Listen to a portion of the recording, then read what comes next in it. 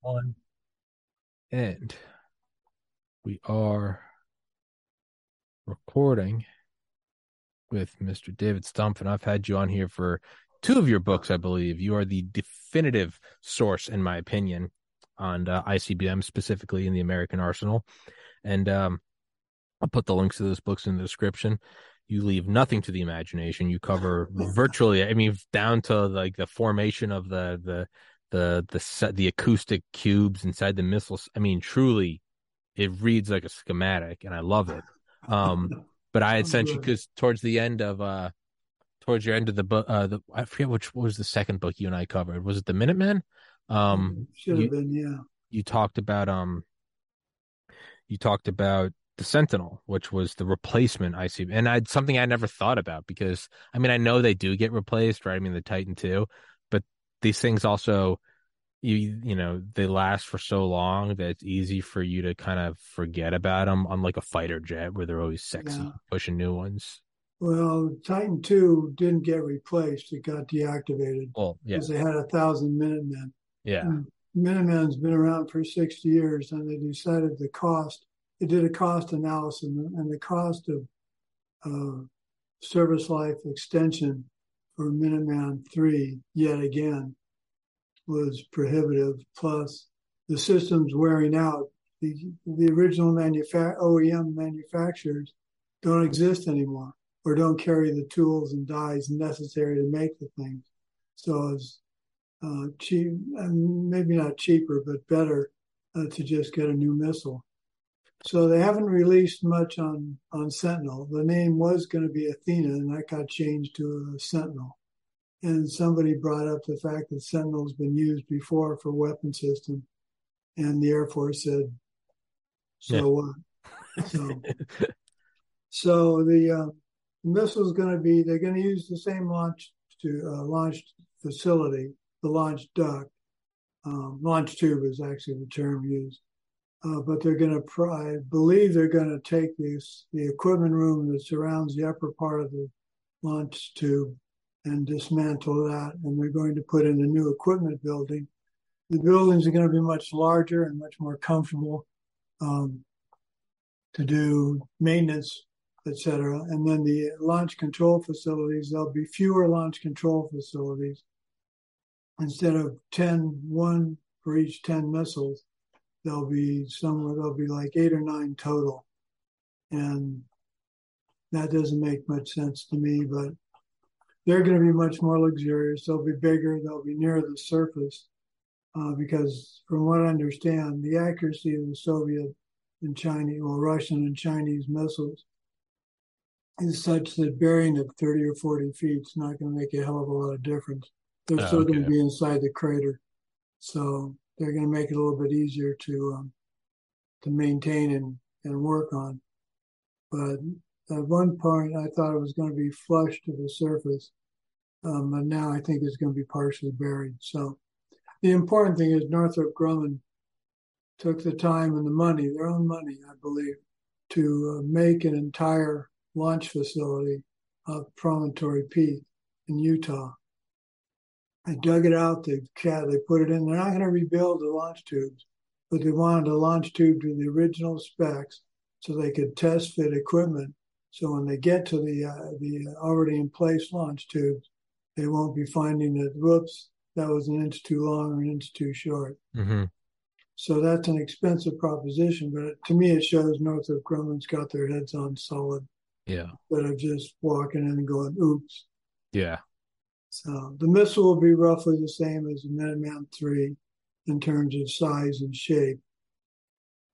Um, Performance, I'm not sure if they're going to be using the same propellants or not.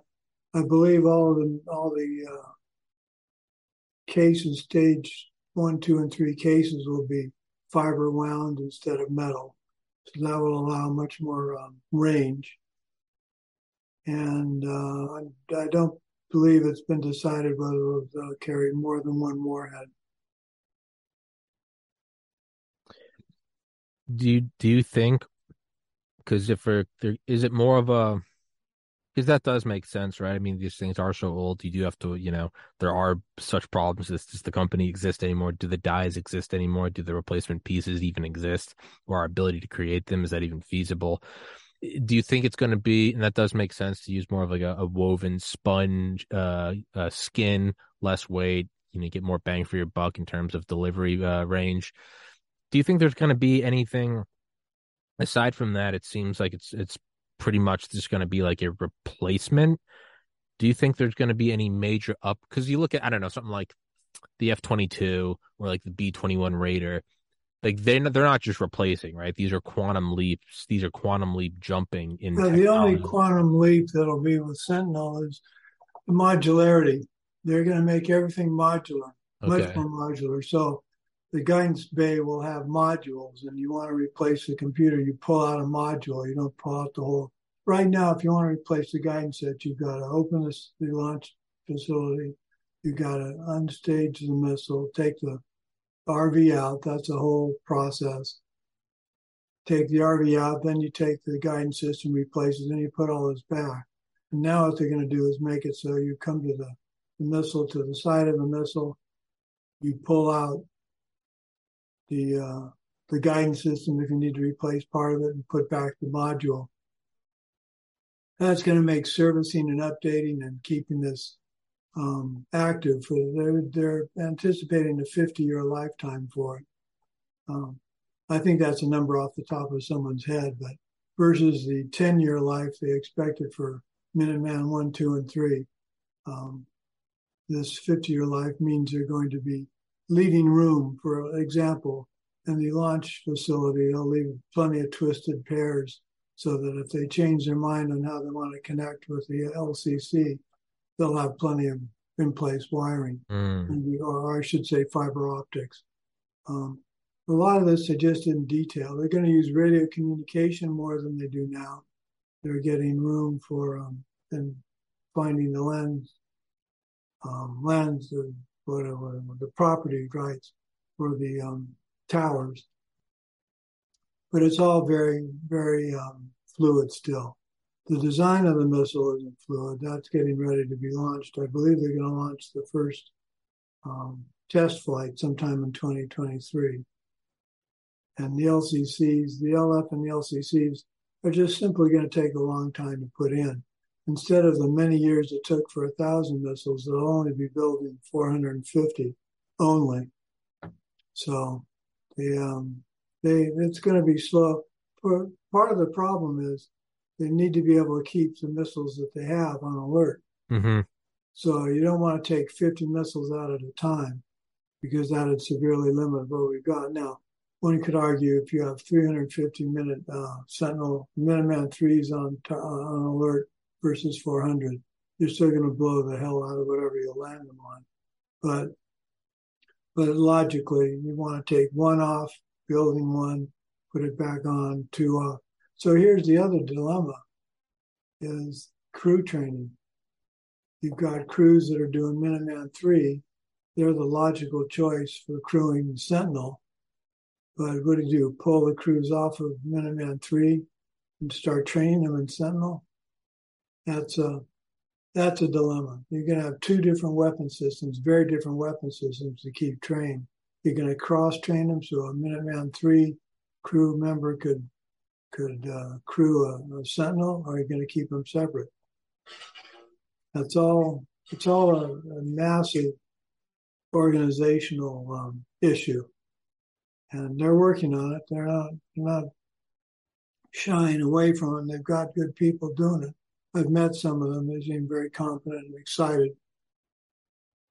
But it's an enormous undertaking and quite expensive, as you might imagine. I guess that kind of makes sense to turn them more modular as opposed to like one almost like a unique casting where the whole thing is highly esoteric and fills a niche, as opposed to something like the B-52, right? B-52's been running since what, Korea? And we just, Yeah. you just pull out of the So what computers. happened with Minuteman 1 there's not a lot of modularity in Minuteman in Sentinel. The modularity comes at the guidance system, because The airframe, the stage one and stage two connections are fairly straightforward. There's interstage support and there's a safe arm and disarm switch, but there's not a whole lot inside. And they need to be able to get down between the missile and the launch tube with a work cage. That's all still going to, as I understand it, still going to be there.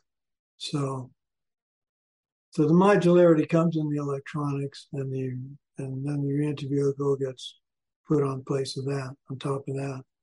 I think also the modularity issue is in the LCC, where they can update computers more easily. And every 5 years, computers, well, in the past, is it every 18 months, there's a new version Yeah, of the Moore's law. computer. Yeah. Yeah, so they need to be able to anticipate. They're anticipating that and making it such that instead of having to say, well, I wish we thought of that, there's plenty of room. Yeah. Yeah. That does make sense. Um, and I don't know if you know this, and even if you did know it, I don't even know if you'd be able to talk about it. Are they going to use the same warheads? They're going to use a Mark 21, so yes, it's going to be essentially the same warhead with some updated electronics, undoubtedly. But Mark 21 is a perfectly good reentry vehicle and warhead.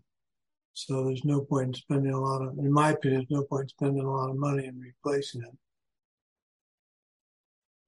And just the question is it going to carry 3 or 4? If it's a Mark 21, I'm thinking they could carry 3. I don't know how many they'll be able to carry, but there was a treaty about MIRVs, multiply independently retargetable reentry vehicles, and that treaty has been abrogated by both sides, so they could go back to as many RVs as they want, but 3 per missile, 400 missiles in the hole. We're going to build 450 launch facilities. Not going to build, they're going to renovate 450 launch facilities. The current treaty says we can have 400 missiles in the hole, 400 single RV missiles in the hole. And they've kept the extra 50 for maintenance. So because Minuteman III was getting so old, they needed to maintain the launch facilities, which meant if they had 400 launch facilities and 400 missiles, they'd have to take them off of alert to fix them. Now they can rotate a missile out of launch facility 1 to launch facility 4 and work on launch facility 1. And when it gets fixed, they can put a missile back in it and go to launch facility 6 and work on it, etc. That's called the warm silo compromise. What is it called? Warm silo. Gotcha. They renovate a silo and they keep it not there's nothing in it, but they keep the air conditioning going and all that. So if they need Gotcha. to put a missile in, they can. Gotcha. Yeah, just because you are the most knowledgeable source on this. What was I guess at the height of the Cold War? I didn't know that there's a limitation on MIRVs. What was the most that they had ever put in them, both either us or the Soviets? Soviets, I'm not sure of. We put 3, and the Minuteman IIIs had 3 per missile. And at one point and then the Minuteman II had 1. So the Minuteman II, 450 Minuteman II at 1 RV and 3 possible for the 550 Minuteman III. That's a lot of boom. Yeah. Then we had then it went down to 500 Minuteman III and 50 Peacekeeper, and each Peacekeeper had 10 RVs on it. 10? Yeah. They were small because they're highly accurate. They could be smaller physically and yield-wise and still do the job. 150 kiloton weapon will still not make most people's day. Gee, I never knew that there was 10. That's insane. Yeah, the submarine SLBMs also had a large number of RVs. Yeah, 150 kilotons will still ruin your weekend. Yeah, very much so. I mean, what, Hiroshima was 15, so you're still Right. looking at 10 of those. Yeah. Um, what do you think, and this is more so wild speculation, do you think there's going to be an acceleration of this because of the current posturing with Russia? I don't know. There's a part of me that thinks, and this is heretical for someone who writes books about nuclear weapons, but We have the submarines, we have the bombers, and we have the land-based missiles. I don't think we need all three of them. Frankly, the Navy still has the most survivable because until they make some way to make the ocean transparent, which they've been worried about all these years, the subs can still hide more effectively than the bombers can. Bombers are susceptible to shock and blast waves from air defense nuclear weapon, which is undoubtedly what the Russians would use, just put up a couple of kiloton weapon up in the face of the bombers coming in, and they're going to be toast. So my uneducated opinion says we don't need all of these flavors. On the other hand, you never know what someone's going to come up with. And Yeah. so it's good to have options. So the triad represents the options. Yeah.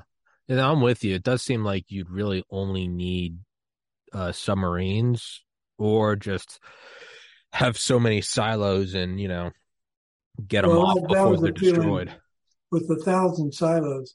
The Achilles heel for Minuteman was the launch control centers. There was one for every 10 missiles, so that's 1,000 missiles. That's 100 launch control centers. If you hit the launch control centers and destroyed them, you take out 10 missiles at a pop. And so the question was, is that if that's possible, we need backup. So we have the bombers, we have the subs. You take out some of the subs, we have the land base. So it's Yeah. No, I see what you're saying. And it's also like startup time. I mean, if we somehow intercept some research that they're doing and we find out that there was some breakthrough in Moscow and they know how to make the oceans transparent, you don't want to have to go, now it's time to build silos, right? Because right, that's a 10-year, you want them up and running all kind of, right. again, it's more like the warm silo thing. It's like, okay, well, these are already up and running and now we'll pivot with our subs. Yeah. I mean, Well, that makes sense. another thing that the bomber guys would always say is the bombers can be recalled, the missiles can't. So Sure, that too. Yeah. that's still a factor. Yeah. I mean, I just I don't know how if we sent the bombers out at this point would we be thinking of recalling them? I don't know. Yeah. So It's there's the land based, a little more survivable than the bombers. If the bombers are caught on the ground, we still have our land based. If the bombers make it into the air, we have the recallability. And if all that goes south, we have the subs. But if the ocean becomes transparent, then we have the land-based missiles and the bombers. So that the triad still makes sense in many ways, but I yeah. just don't think we're going to nuke the crap out of Russia. Yeah. Wouldn't take many. I don't think we do that. Would Yeah. Russia would do it to us? I It don't is know.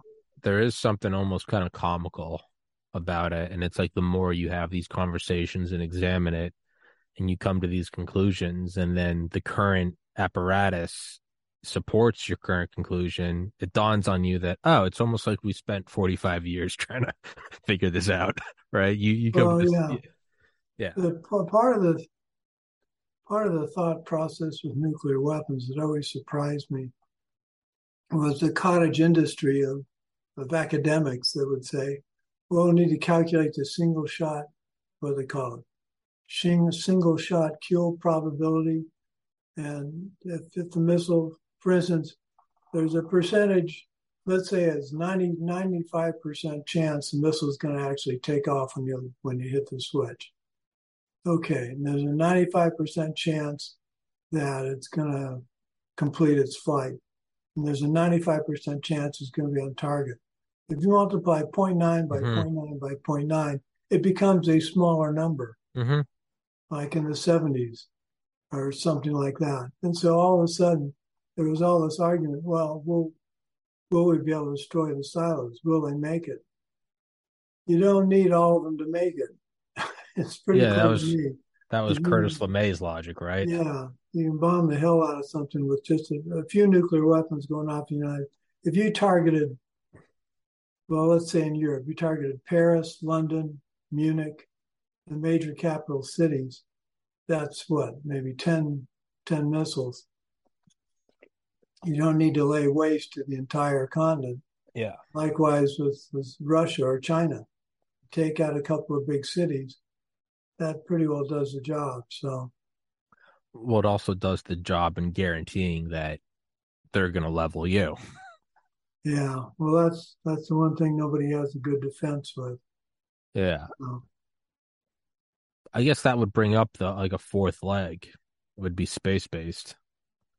um, I hope we don't get to that level. Space based is still, yeah, I just, Well, sure, I don't. so there's a lot of it. Put them in orbit. There's enough crap orbiting the Earth now. I think one of the problems would be keeping it intact. There's so much material out there. Yeah, I mean, I don't hope for it either, but I guess, there's a difference between what I hope and what often happens, and it's Yeah, like biological weapons or chemical weapons. You don't want them, but once it's out there, you can't bank on the other guy not researching them, so you kind of have to. I feel like that's probably and I'm not for it. I'm with you. I'm not for it, but I feel like that's probably the end state is space-based nuclear weapons. Get rid of the entire time of flight or most of it. Just have it directly above. I mean, that's probably seems to be like the end game is to just have oh, that gun yeah. right over the other nation. Well, you'd have to have it in a geosynchronous orbit to do that. So let's Yeah. say they're orbiting, and every 90 minutes they fly over the target. So is that faster than launching one that takes 30 minutes to get to the target? Well, I don't know. unless you make a ring. Well, And yeah, then the ability to do that is, I think, and the expense. That just sure, doesn't make any sense to me. But yeah, sure. or put them on the moon. Yeah. Yeah. You got to wonder if something would happen if you would do something like Starlink. Would that be a cover for a preemptive nuclear attack? Put up there, hey, it's a ring of satellites. How do you not know that they're not fractional bombardment warheads? Yeah. Well, that's, I'm not for it. I'm not a fan of any of this, but I'm just brainstorming. yeah, it's doable now with the technology we have. But I Mm, don't think anybody wants to spend them. Well, I don't think the U.S. wants to spend the money to do that. yeah, Because once you get them in orbit, if something goes wrong with them in orbit, what are you yeah. going to do? Go Ain't no service them ain't no hiding that. with the Dragon and whatever they call those. X-37B, maybe. Yeah, Yeah, that's a good point. Plus there's also this sort of like there's this weird caveat on like the other end of the bell curve where it's like you don't need it all to work, right? If we only have 70% of 1,000 megatons is going to do the job, right? Again, Curtis LeMay's whole thing, you can shoot down 99% of the bombers as long as a couple of them get through. Um, yeah. on the Now other side, that's a sorry, very good point. And I think that's a point that is lost on a lot of people when they complain about the accuracy or the modernity of the system. I think I'm just going to do the math real quickly because now I'm yeah, you're curious. good. Yeah, you're good. Um, but on the other side of that bell curve, there's like an equal logic, and it's if you did want to take out the other enemy, you would have to take out 100% of them for them not to attack you. Because all they need is 0.1% of their forces to survive, and they can still irreversibly destroy your society. So Right. it's the ultimate catch 22. Yeah, yeah. Okay, that's right. It's about 73%. So 3.95% will give you about 72% at the end. So yeah, it's I mean, the bottom line remains, I hope to dear God in my lifetime nothing happens.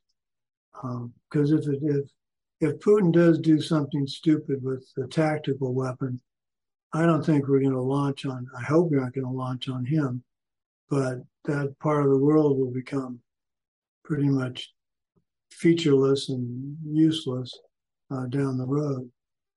Yeah. Yeah, that's one thing I think about. is in mutual assured destruction.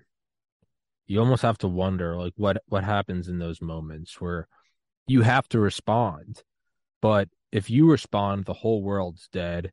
Versus if you don't respond and let them nuke you, at least they survive and humanity goes forward. There's almost a weird threshold of like, would we launch? Or better Well, yet, I happen to think I don't know much about it, but in my gut feeling is people like Putin would push the button. yeah, I don't think he gives a rat's I ass don't about think it. he gives a shit. Yeah. And I think the same with China. The current leaders would push the button without a moment's hesitation. I think Biden, I think Biden would rightly, or Harris would rightly go, man, if we Yeah. blow, This is we it. blow them to smithereens. So what do you do instead? You launch. If someone launches on New York, you launch on Moscow. One weapon. And if Yeah. they launch on LA, you launch on whatever else the next city is. And that's how I'd see it happening, not a Tit for barrage of missiles. tit for tat. It's almost like a meta game of chicken. It's not will you launch or Yeah. not launch. It'll be you took out New York, Moscow's gone. Like, do you want to do it again? Yeah. And hopefully calmer heads would prevail. I think you're right. I think that's how it would play out. But there's an interesting point to all this, which came up with something Trump said apparently at one point to one of his generals.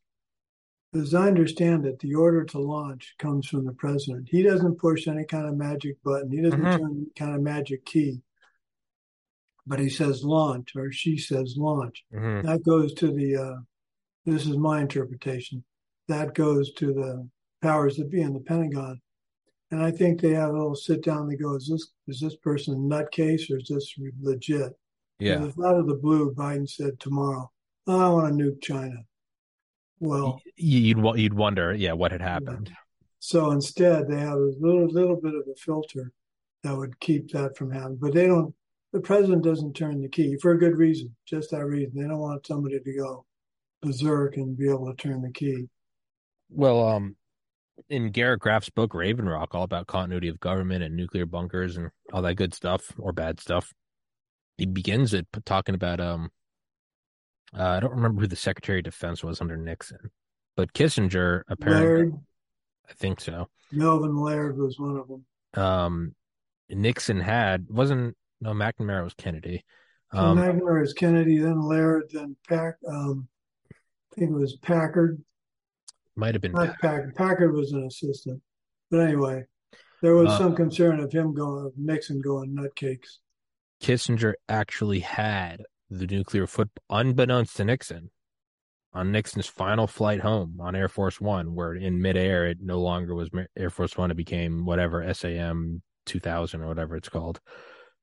Nixon actually had the SecDef do like a covert order and keep the nuclear football off Air Force One because Kissinger had been hanging out with Nixon, and he was like the last couple of days they're like Kissinger was like Nixon's crying a lot, he's throwing back gin, and he's like, I do not need this guy going out with like Yeah, the a boom. yeah, yeah. So on one hand, I see the criticism of that. It's like, so do we actually elect the leader? But on the other hand, I'm kind of okay with another filter there. Yeah. I'd almost rather that. I'd almost rather some You some mentioned a generals. book, Raven Rock. I've heard a little bit about that. Oh, it's so good. I've interviewed him. That book is one of my favorite books. I think you would love it. Is he documented? It was all just speculation on Oh no, his. it's Docky. I think it was the best selling. I think it was the best selling book on Audible in like 2019. It is wild. I've had him on here for that. He has another book called "Last Plane in the Sky" or "Only Plane in the Sky" about 9/11. His book Raven Rock. I mean, I should get royalties because I have plugged it so many times on this I'll have to podcast. look into getting a copy of it. It's on Audible if you want to look. That's what I did, is I listened to it. It's great narrator. It is fantastic. It is. You'll either love it or hate it. Some people listen Well, to it and they're like, it's not for me. I love it. well, if it's documented, well documented, Oh, then it is.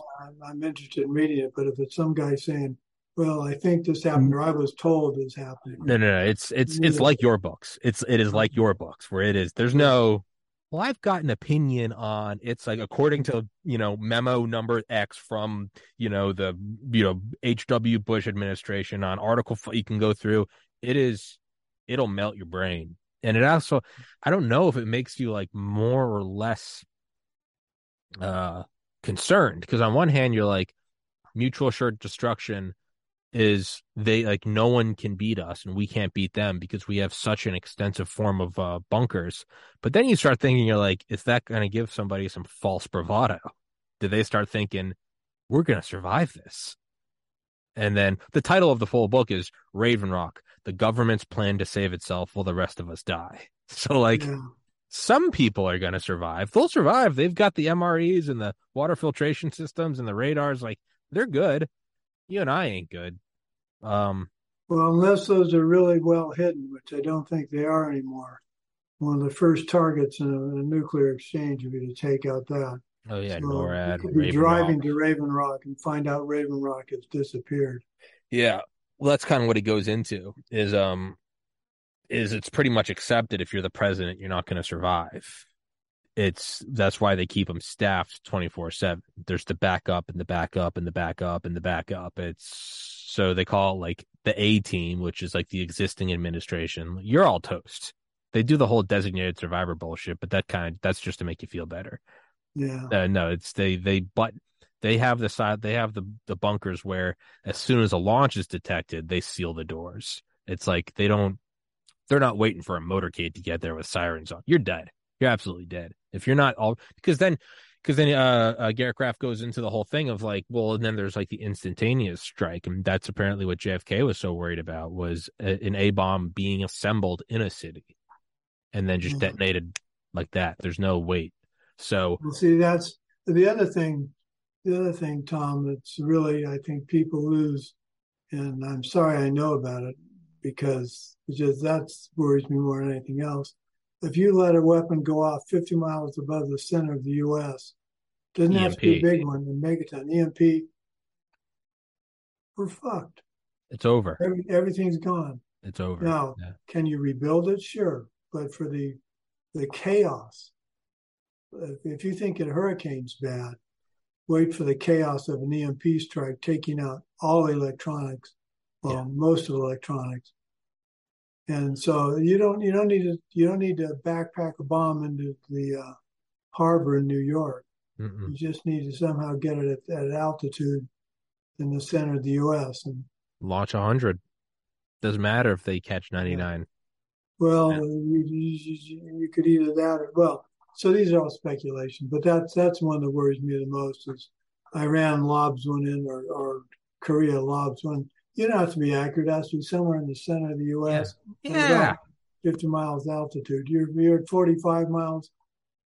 It's still going to be effective. Yeah. It's the great Uh, equalizer. And, yeah, for the NSA or something, Mr. Stumpf and I we're speculating wildly. You don't need to kick down our doors and shoot our dogs. You don't need to do that. We're just talking here. yeah, We don't yeah, have access to this stuff, but, yeah.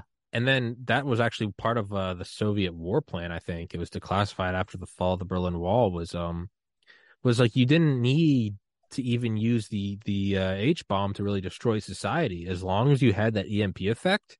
Then that's when they would do the whole I've interviewed Dr. Ken Alabek, the head of the Soviet Union's biopreparat, the bioweapons program. He defected to the United States in 1992 and helped out the CIA and Congress and all that good stuff. He's a really sweet guy.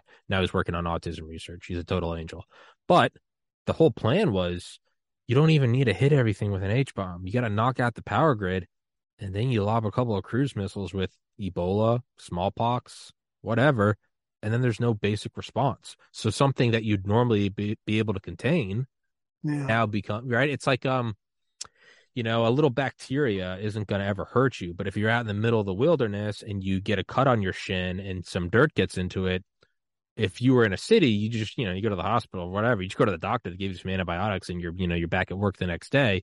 But that same little cut in the middle of the wilderness might be the end of your yeah. life because it's sepsis. So their logic is we just got to knock out the power grid. And then these diseases that would normally be stamped out, there's no way, there's no basic hygiene, there's no basic utilities, then these would actually do 90% of the damage. Well, you wouldn't even have to mob. You wouldn't. I think you actually hit a nail on the head. You wouldn't even need, as far as I'm concerned, you wouldn't even need um, biological warfare. Just take out the hospitals. Oh yeah, just running water. Yeah, These things would start to arise naturally. yeah, yeah. Well, so that's about all I have to add, I think. Got any other questions? Or Well, I guess we made it a half an hour, so it's worth it. yeah, I think this was a cheery episode. I think everybody will listen to this and sleep soundly tonight. That's uh that's what my podcasts with you do. Um, Buy my book. buy your books. I'll put your no, but seriously, I'll put your books in the description. There's a reason. Again, I don't have a boss. I only have on people I want to talk to. Your books are the most in depth. I mean, aside from being terrifying and you won't sleep well for weeks, they are fascinating. The amount of thought that was put into these things, from like the tungsten in the nose cone to survive reentry, this stuff is wild. And this is stuff's decades old, which just Yeah, begs the question of like, what is there? I kind of think, and we'll wrap it up in a minute, but like, I wonder if there is, I wonder if they ever actually were capable of fleshing out Reagan's SDI. Is that why they are acting so belligerent now? Do they have do they have an ace up their sleeve that we don't know about? I mean the U.S. military, because they're not acting in a way that seems like they are looking at the threat of mutual assured destruction. They're acting in a way that says we've got, a cheat card. I don't know what it is. yeah. Uh, yeah. Well, let's hope they have it. Let's hope the Russians have it, and let's hope the Chinese have it, and Iran, Yes, and let's give it Iraq, to everybody and, and and keep this. Pakistan, and India. And And let's put a gun. Let's make sure we all have a revolver to each other's head, because there you go. that's what's worked so far, and that's the only thing I see working for the Yeah. foreseeable future. Because we are still angry chimps. We're walking up straight, and we shit in toilets instead of the grass. But we are still angry, emotional creatures, and these nukes are not good. But Mr. Stumpf, yeah, we were able to pull that out 30 minutes, and so I appreciate that. I will put the links to your books in the description. I highly, highly, highly recommend getting them. You can get them on Kindle. You can have your iPad or phone read them to you. They're 1-2 day listen. They're fantastic. You won't sleep well, but they are fascinating. So take from that what you will. Thank you so much for your time, and Okay. Take care. Keep up the good work, and we'll talk to you later. thank you, sir. Thank you so much, Mr. Stumpf, Mr. David Stumpf. God bless. God bless America, everybody. Stay